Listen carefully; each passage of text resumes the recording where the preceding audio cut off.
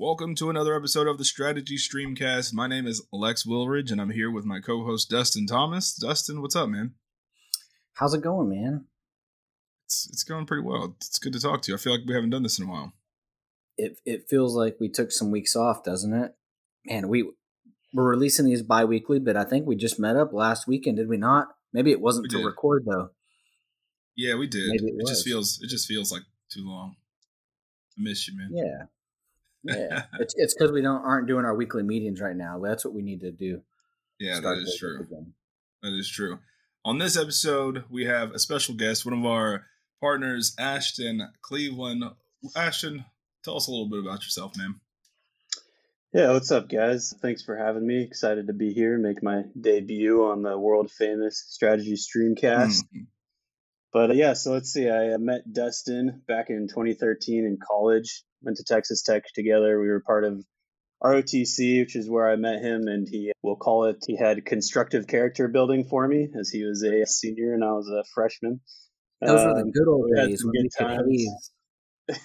Well, that was when we could haze cadets back in the day, right? Yeah. Just can't use that word, right? But yeah, so had some good times in college, and then kind of fell out of touch for a while, and we followed each other on social media, and one day Dustin posted something about a rental property he had invested. I had recently gotten started investing in my own properties as well, and so I hit him up and just kind of asked him about what he was doing, and he's like, "Oh, I'm building this company out, and we're gonna go take down the world." So naturally piqued my interest, and it's been a interesting ride ever since. We need to definitely hit on that because I remember hearing about Ashton's Burr. Yeah, that's how I think that's how you got started, right? You did a Burr up in Washington?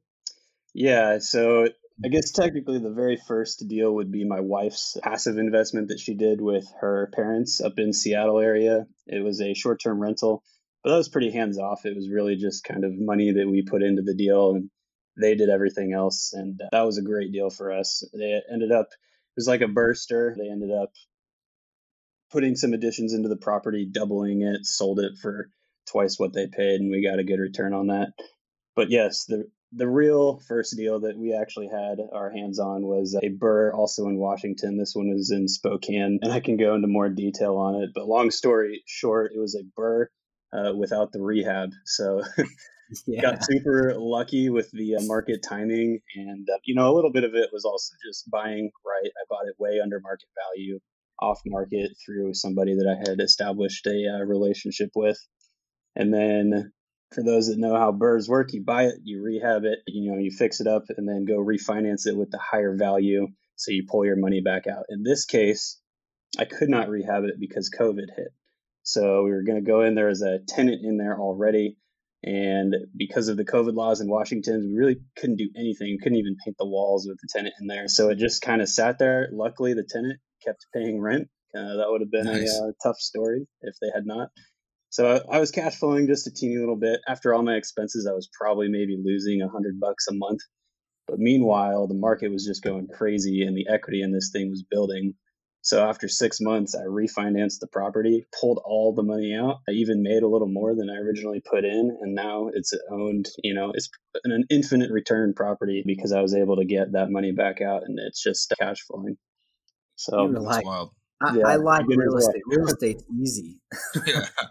Give me all of these deals. I want to keep doing this. I know. I'm like, where are the rest of these? I need to keep finding these. Haven't found one since, but it kind of just highlights the importance. Like, you got to buy it right too, man. Like, if I had bought that at market value, I would have been screwed. I would have been paying that hard money loan for a long time as I couldn't rehab it and pull the money back out. Yeah. So you got it with the intent to do the rehab. And then, what did that do when you're realizing slowly that, like, okay, we can't do the rehab? That probably raised some stress. Yeah. Oh, absolutely. The biggest thing we were going to do on this was finish the basement. That's where the main value add was. Obviously there's a tenant in there. It's livable as is. It's not your typical off market deal you'll see out there that's just crumbling. But I wanted to finish the basement. It's just currently a 1 bed, 1 bath, and I wanted to turn it into a 2 bed, 2 bath by finishing the basement out. So that's still in the plans. I'm still going to do that when this tenant leaves. But right now, the rents have also raised in the last few years. It's cash flowing decently. I'm not going to mess with a good thing right now. Yeah, right. So just holding on to that, and we'll see. Yeah, I guess if you couldn't raise the rents much above where they're at right now, it's like, why even do the rehab at all, huh? Exactly. It's just looking at the return on investment. And at this point, it's just, I would rather put that money into the next deal because there'll be a way higher return there than just adding a bedroom. I think it'll be more of a, once I'm ready to sell this and 1031 it into the next property or whatever, then we'll go in and really finish it up and make it a flip quality house. Yeah, that's awesome. So are you continuing to look into BRRRRs? Or are you moving over to short-term rentals? What's sort of your strategy now in real estate? Yeah, so talked a little bit about it. Dustin and I are currently looking to move into short-term rentals. There's a lot of reasons why. The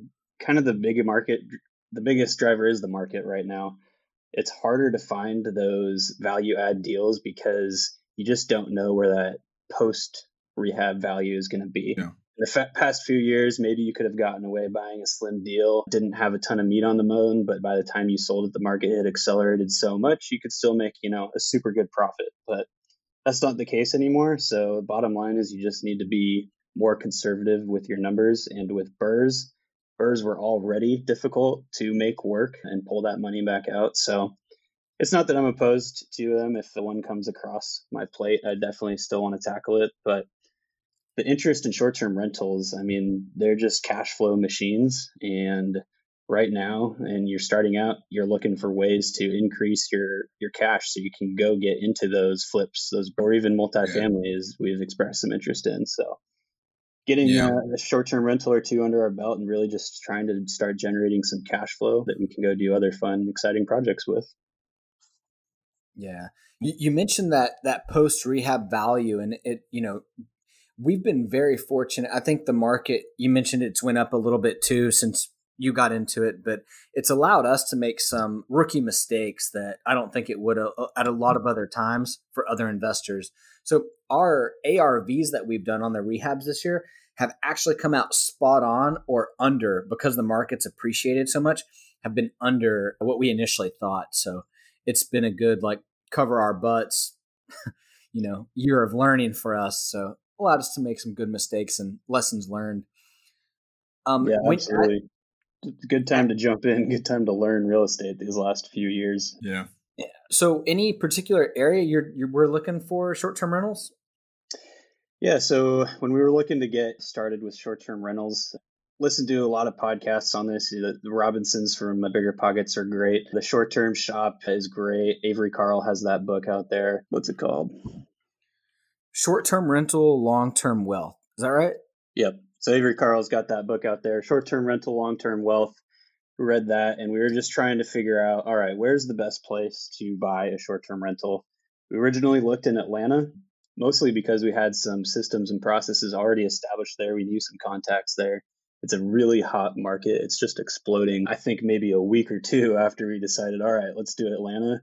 Atlanta came out with this new policy that you have to live within city limits to own a short-term rental. So that clearly scratched that one from our list, and we reevaluated. What we've landed on is the regional markets are really the winners here.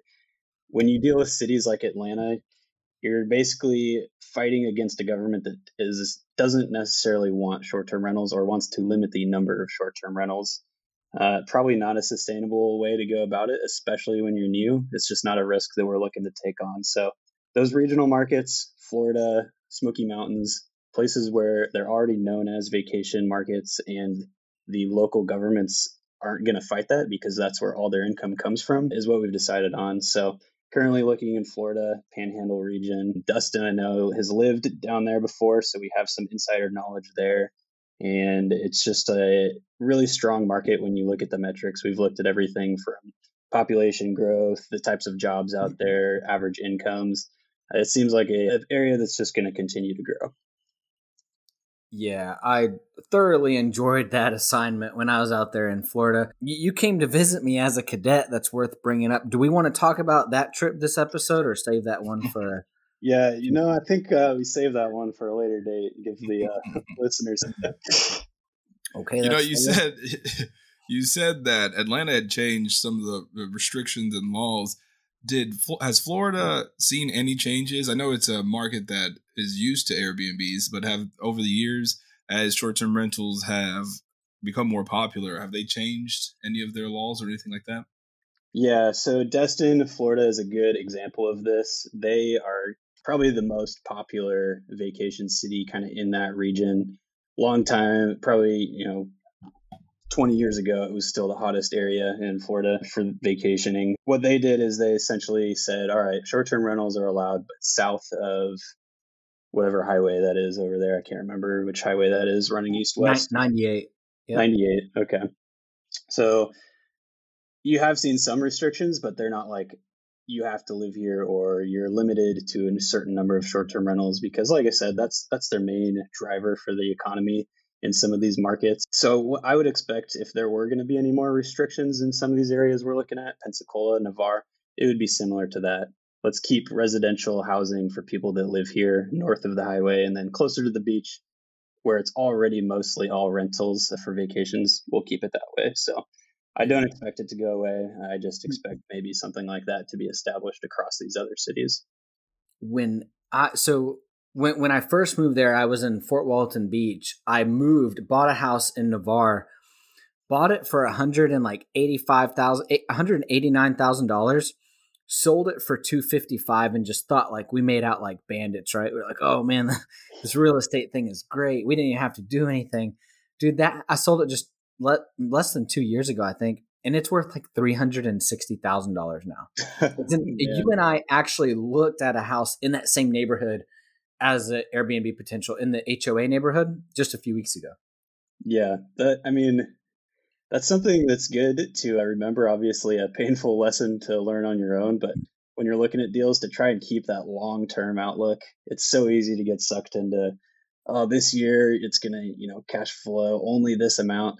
But man, look 5-10 years down the road, and it could be a super solid investment. For sure. And so we've looked up some different areas. We've looked at Destin, Navarre. Recently, there's a house that we've been looking at that has come back on the market. If I'm right, we put in an offer on this house too, but didn't get accepted, right? Yeah. So this was an interesting story. So this was just on market from Zillow, from our realtor. We put in an offer. I want to say maybe it was 10 grand above asking. Didn't get accepted, and then we never heard any reason why. I assume we just got outbid. They pulled it from Zillow, and then I currently in the UK for a work trip, and I was talking to my buddy when we were on a train ride up to Edinburgh, and he was asking me a little bit about what we're doing within real estate, and I told him how we made an offer, and he was like, "Oh, here, I'll show you the house." I looked it up on Zillow, and it said on market, and it was for $50,000 less than what they were asking when we offered. So that was interesting, and we looked into it. Looks like for whatever reason, the previous offer fell through, and now it looks like they're in a rush to sell. My guess would be that they put an offer in on another house, and now they need that money for a down payment or whatever it is. But either way, this is cool because this gives us an opportunity to not only potentially reattack this property, but help this seller out as well who's trying to get out of this situation. So there's different things we have in our tool belt for this, and my little brother and I earlier this year really dove into seller financing, subject to some of these more creative financing areas. And I think that is potentially what we're going to try to do with this one now. And yeah, go ahead. I just dropped the link in our chat too, Lex, if you want to check it out. But I see on the first line on here is like reduced for a quick cash sale. I know we're exploring the idea of like some seller financing and stuff like that. But yeah, any ideas like how would we approach something like this? Yeah, so in some cases they're just going to be looking for a cash offer, and if we can't offer that, then that's fine. We'll move on. Just going to pause. Can you guys hear me okay? My voice things are super small compared to yours. No, you're good, brother. Yeah. No, it's good in mine too, yeah. Okay, sweet. Yeah, so we've ran into this before, actually. We have done what is it called? What was the list that we bought? What would that be called? Do you know what I'm talking about in Texas? So we bought through Honor and Equity. We actually bought the list of off-market deals in San Antonio. Is that what you're talking about? Yeah. So this isn't our first time pitching this seller finance deal. We have gone through, called multiple off-market leads, trying to acquire something like this. And yeah, you have some people, they're just looking to get cash and move on, even if that means that in the long run, they're making a little less on the property. But, we'll see. I'm not sure that it'll work with this one, but essentially here, I'll pull it up, the email that I sent over to the agent, and kind of just highlight why this could be not only a benefit to us, but to the seller as well. And how it's important to have multiple tools in the tool belt, because your average or buyer, they're going to make an offer, doesn't get accepted. Maybe they'll figure out how to spice up their offer, but this time they come back and they're looking for a cash offer. What that tells me is that they're in a distressed situation where they're trying to get out of the property. And if you're just a regular investor who only has, typical financing options in their tool belt, you're probably going to lose out on this deal. So obviously, we just saw this. Nothing is set yet. We don't know if we're going to get this, but this is just an example I want to highlight to the listeners of like other ways you can go out and get real estate. So we can cut out this pause. I got to pull up the email here. 1 sec. Did you see it, Dustin, by the way? Your email? Yeah, I just sent it before this podcast over to our realtor. I did, yeah. Okay. Yeah, I pulled. That's where I got the address from. Just a second. Sweet. Okay, so in this case, what we could offer to the seller is some sort of structured seller finance deal or subject to deal. If they still have a mortgage in the property, we would take that over and offer them an additional monthly payment on top of that. And they're asking for a cash offer. So what that tells me is they potentially have another house that they're trying to finance, or for whatever reason, they just need a chunk of cash. So we could even offer them some sort of down payment up front, give them that chunk of cash they need to move on in life. And then this is also, they had it on the market. So we've both been working with realtors. It's something where we'd probably even be willing to still pay a realtor commission up front on this. Something you wouldn't normally do in an off-market deal, but this is on market. So a lot of people ask, well, why would they do something like this? Why wouldn't they just try to get, $350 cash and move on? Well, if we go seller finance, what we're doing is we're cutting out our normal lending options, which right now are pretty high for investments. We're looking at 7-8% interest rates for those.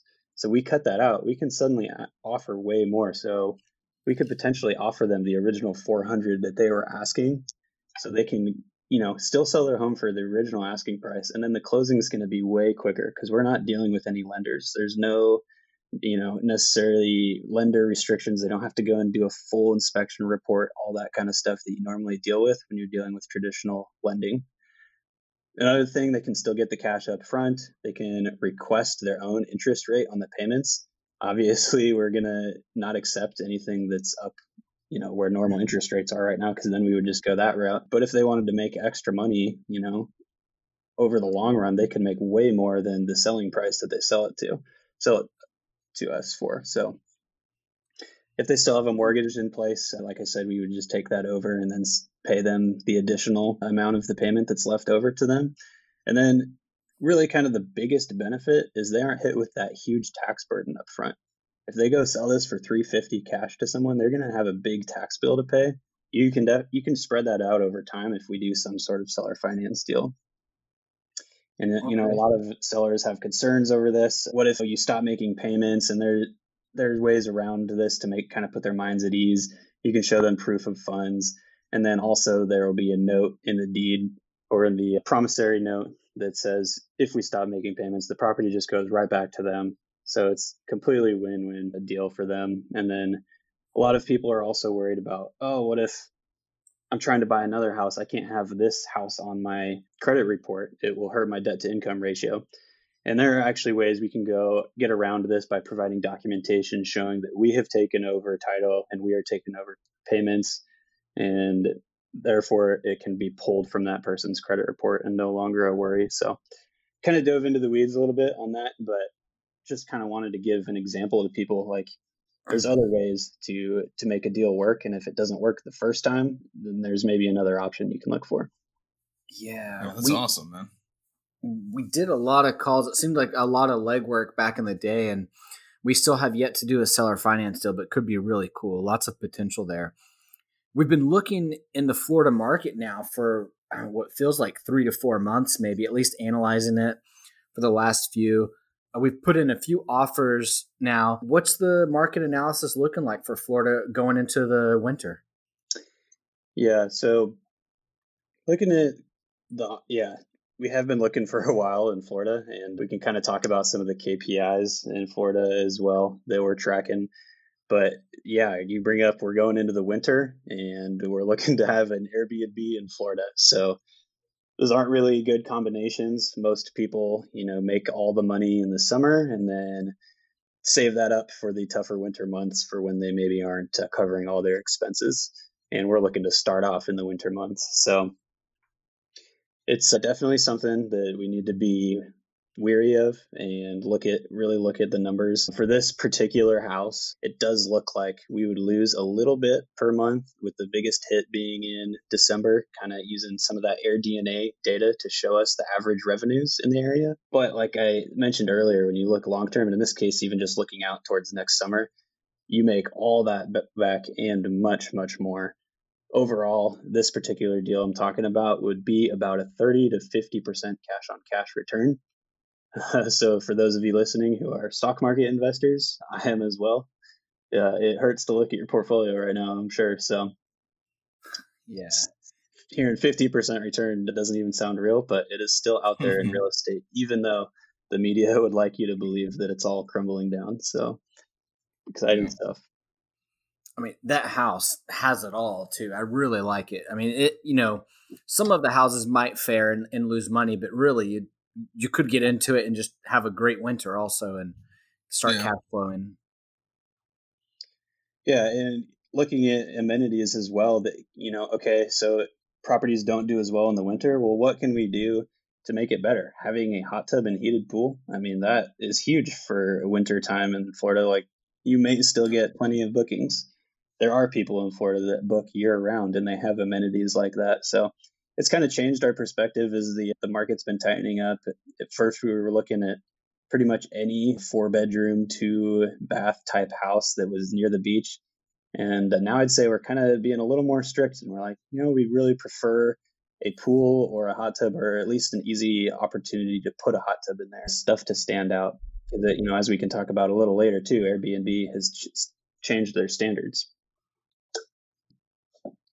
Yeah, and so I wouldn't mind pulling that apart a little bit. What exactly are they doing? So they're making it. It doesn't have to be unique necessarily, but what about Airbnb? Like, you can't just throw Craigslist furniture on there, rent your old apartment out the way you used to. So Airbnb is making it more competitive. Are they making people stand out so that you can? What's the impact of that, I guess, is what I'm asking. They want you to be more competitive. And then does that affect how you rack and stack, like what appears on the SEO and stuff like that? Yeah, definitely. So for those that don't know what Dustin's talking about, he's talking about the essentially Airbnb redesign that happened a couple months ago. If you're a traveler and you've noticed that their homepage looks slightly different, that's what it is. Maybe you don't really notice as much of an impact if you're just using Airbnb to book a place. But what it means for hosts is that if you essentially don't have a unique stay or a really nice stay, nice designed, your search results go way down on the SEO. So I know you're much better versed on all that than I am. You can maybe dive into that a little bit.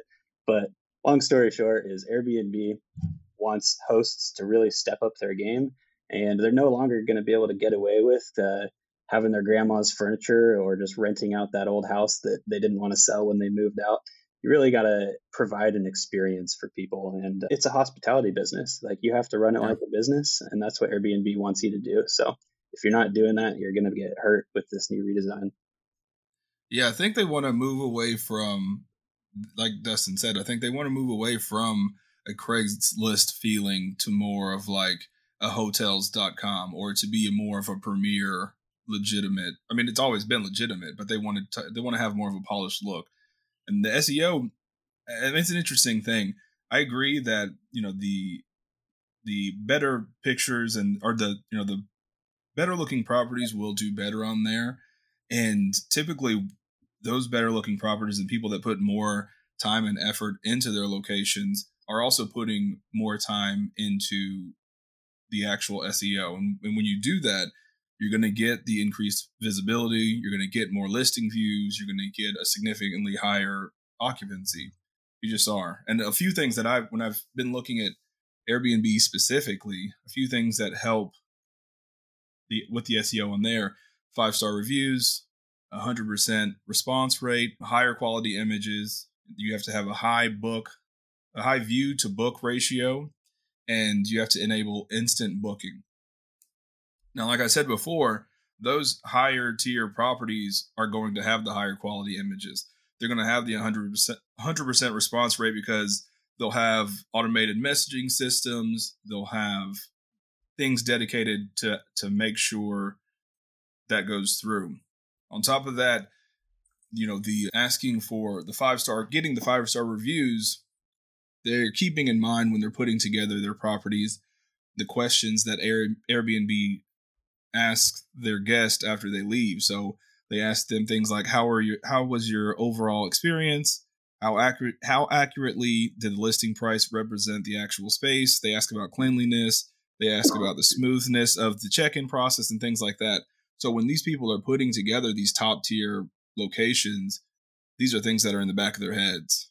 So it's like using the SEO to build your property essentially, which I think is a huge thing to do. Yeah, it's essentially running it like a business. Like all that stuff is so important, and there's so much that goes into it. When we're analyzing these deals, it's really easy to get sucked into the numbers and looking at AirDNA data and getting in the Excel spreadsheet and changing things like, I think it's going to be, a 4% cost for, X, whatever it might be.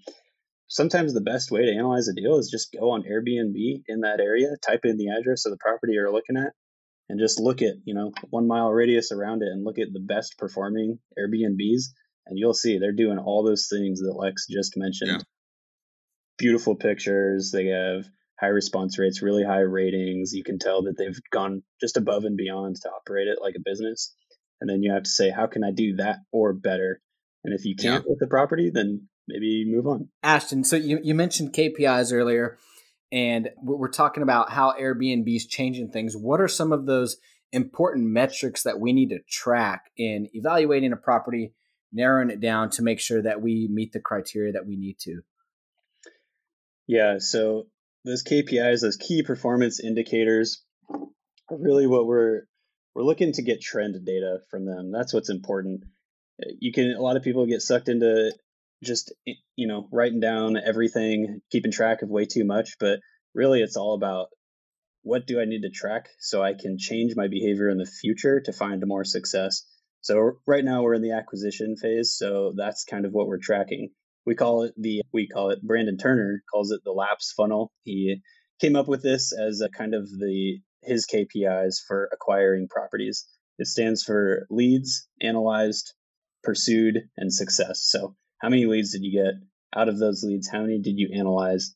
Out of those, how many did you pursue? And then how many were accepted? How many offers were accepted and were successful? So we've been tracking that just since July. It's just some initial data to throw out there. In July, we had 42 leads. We analyzed all of them, pursued 2, and had success on 1.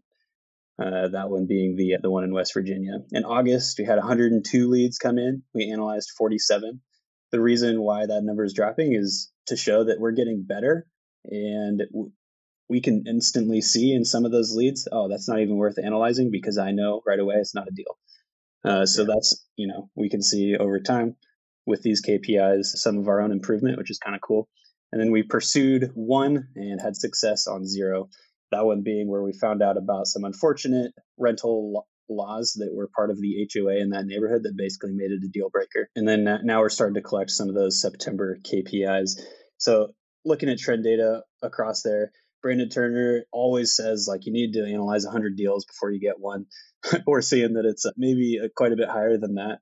But also, it's a sign that, man, if we go another month or two where we're getting 100 plus leads, analyzing about 40 to 50, and out of those 40 to 50, we decide that one or two are worth pursuing, and then we're not succeeding on those, maybe that's a sign, okay, we need to either change our strategy, go off market, or change our location. So that's the reason why you track KPIs. Otherwise, we'd just be out here just making offers whenever, not very structured, and then not really sure why something isn't working.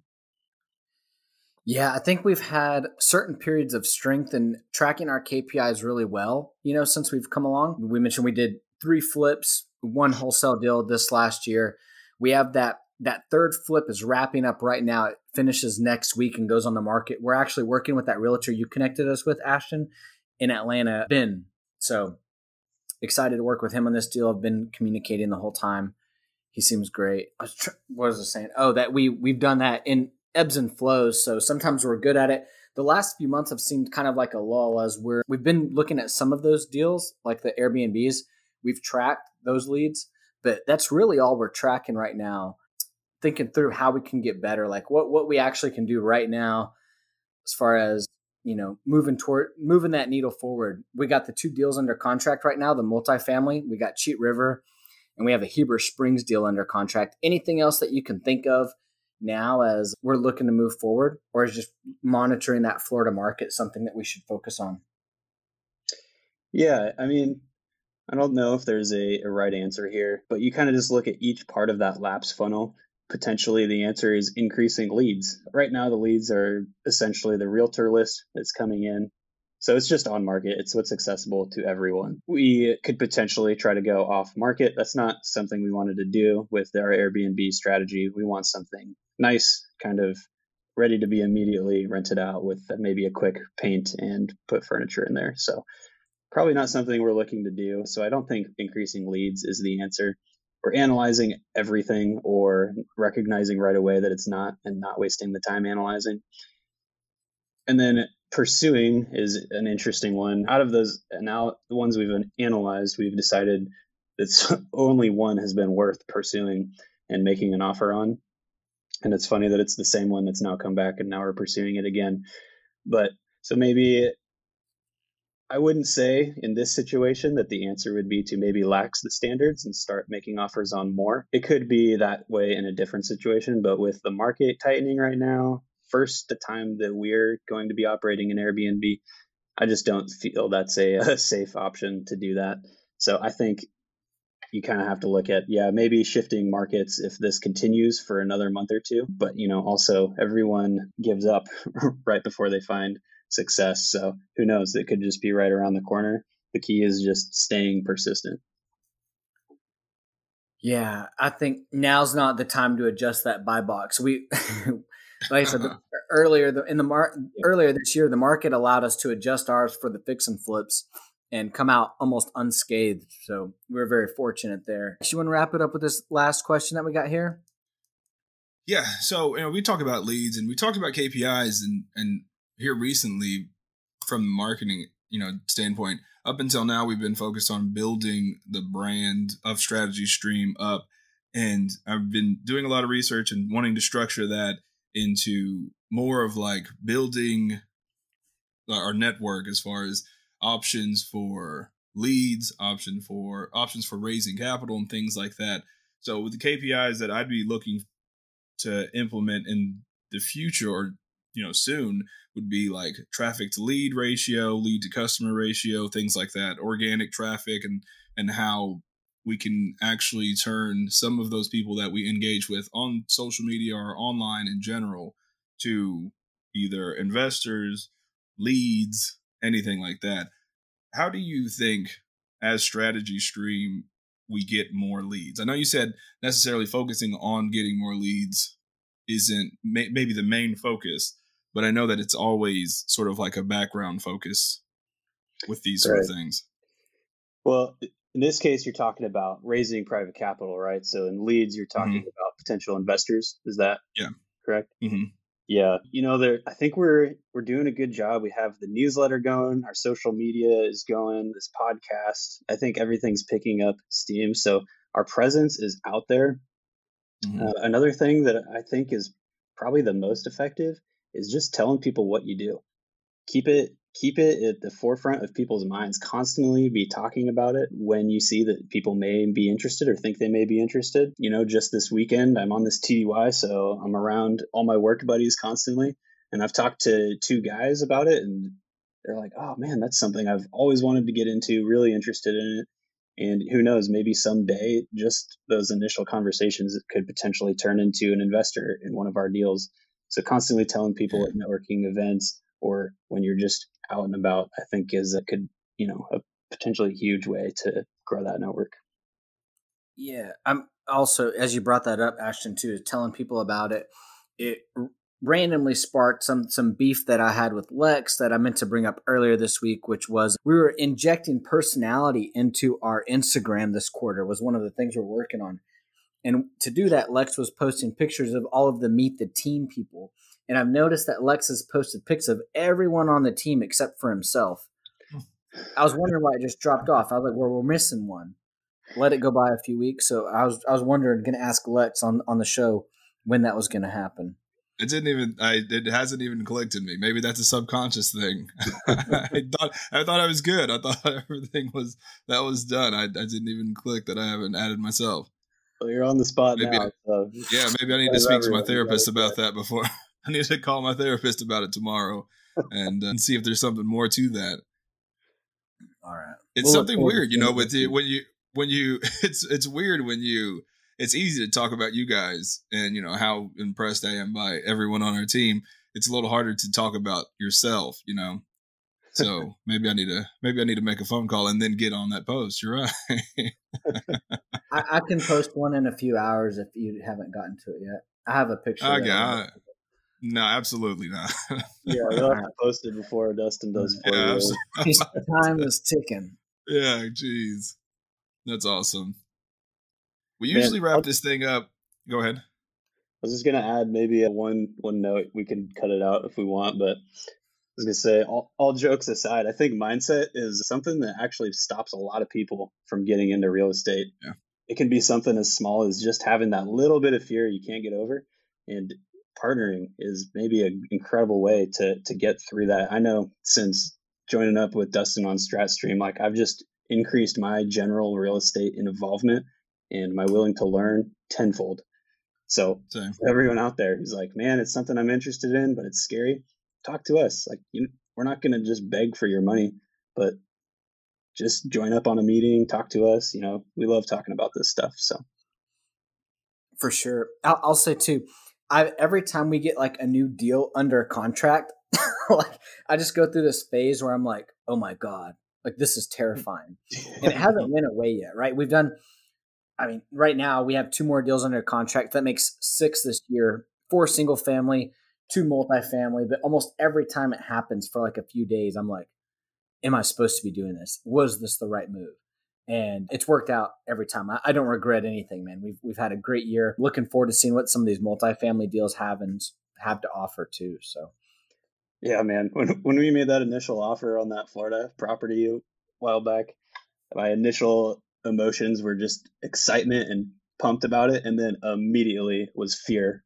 Oh no, if this gets accepted, it's game on. So yeah. I agree. I don't think that goes away, but I think fear is also maybe a good sign that you're on the right track and doing something big for your life. So yeah, I agree. For sure. You want me to take the last one? Yeah, if you would. Cool.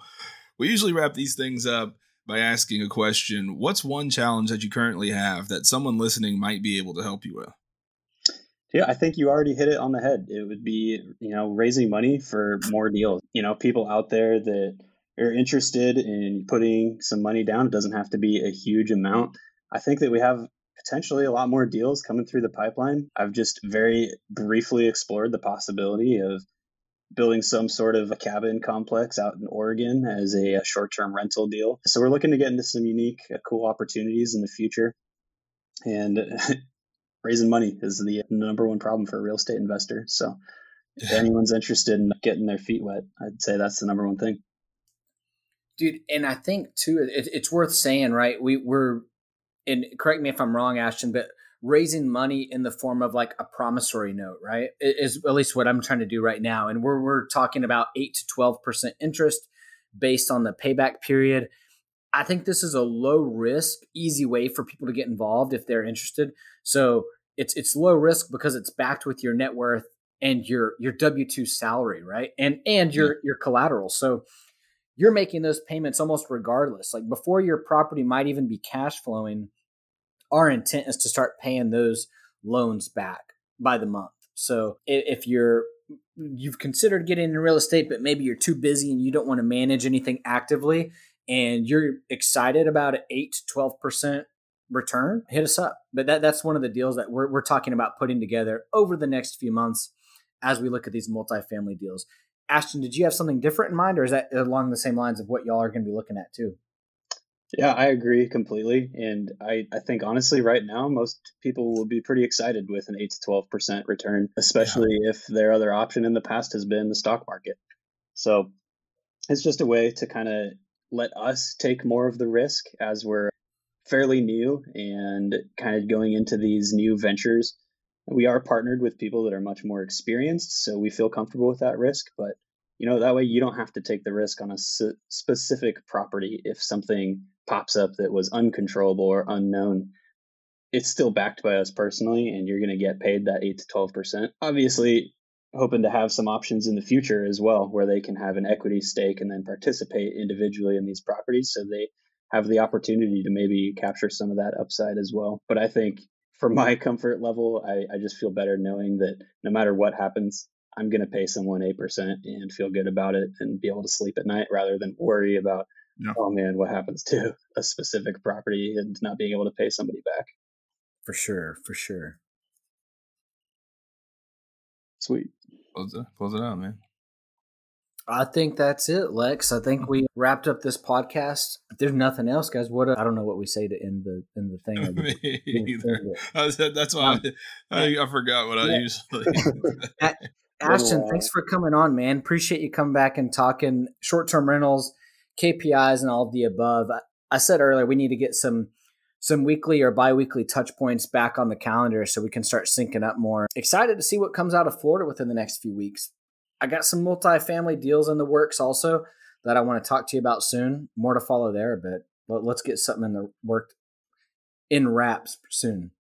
Yeah, thanks for having me on, and I hope next time I'm on we can bring up some exciting new things that we've done. For sure. Thanks, brother.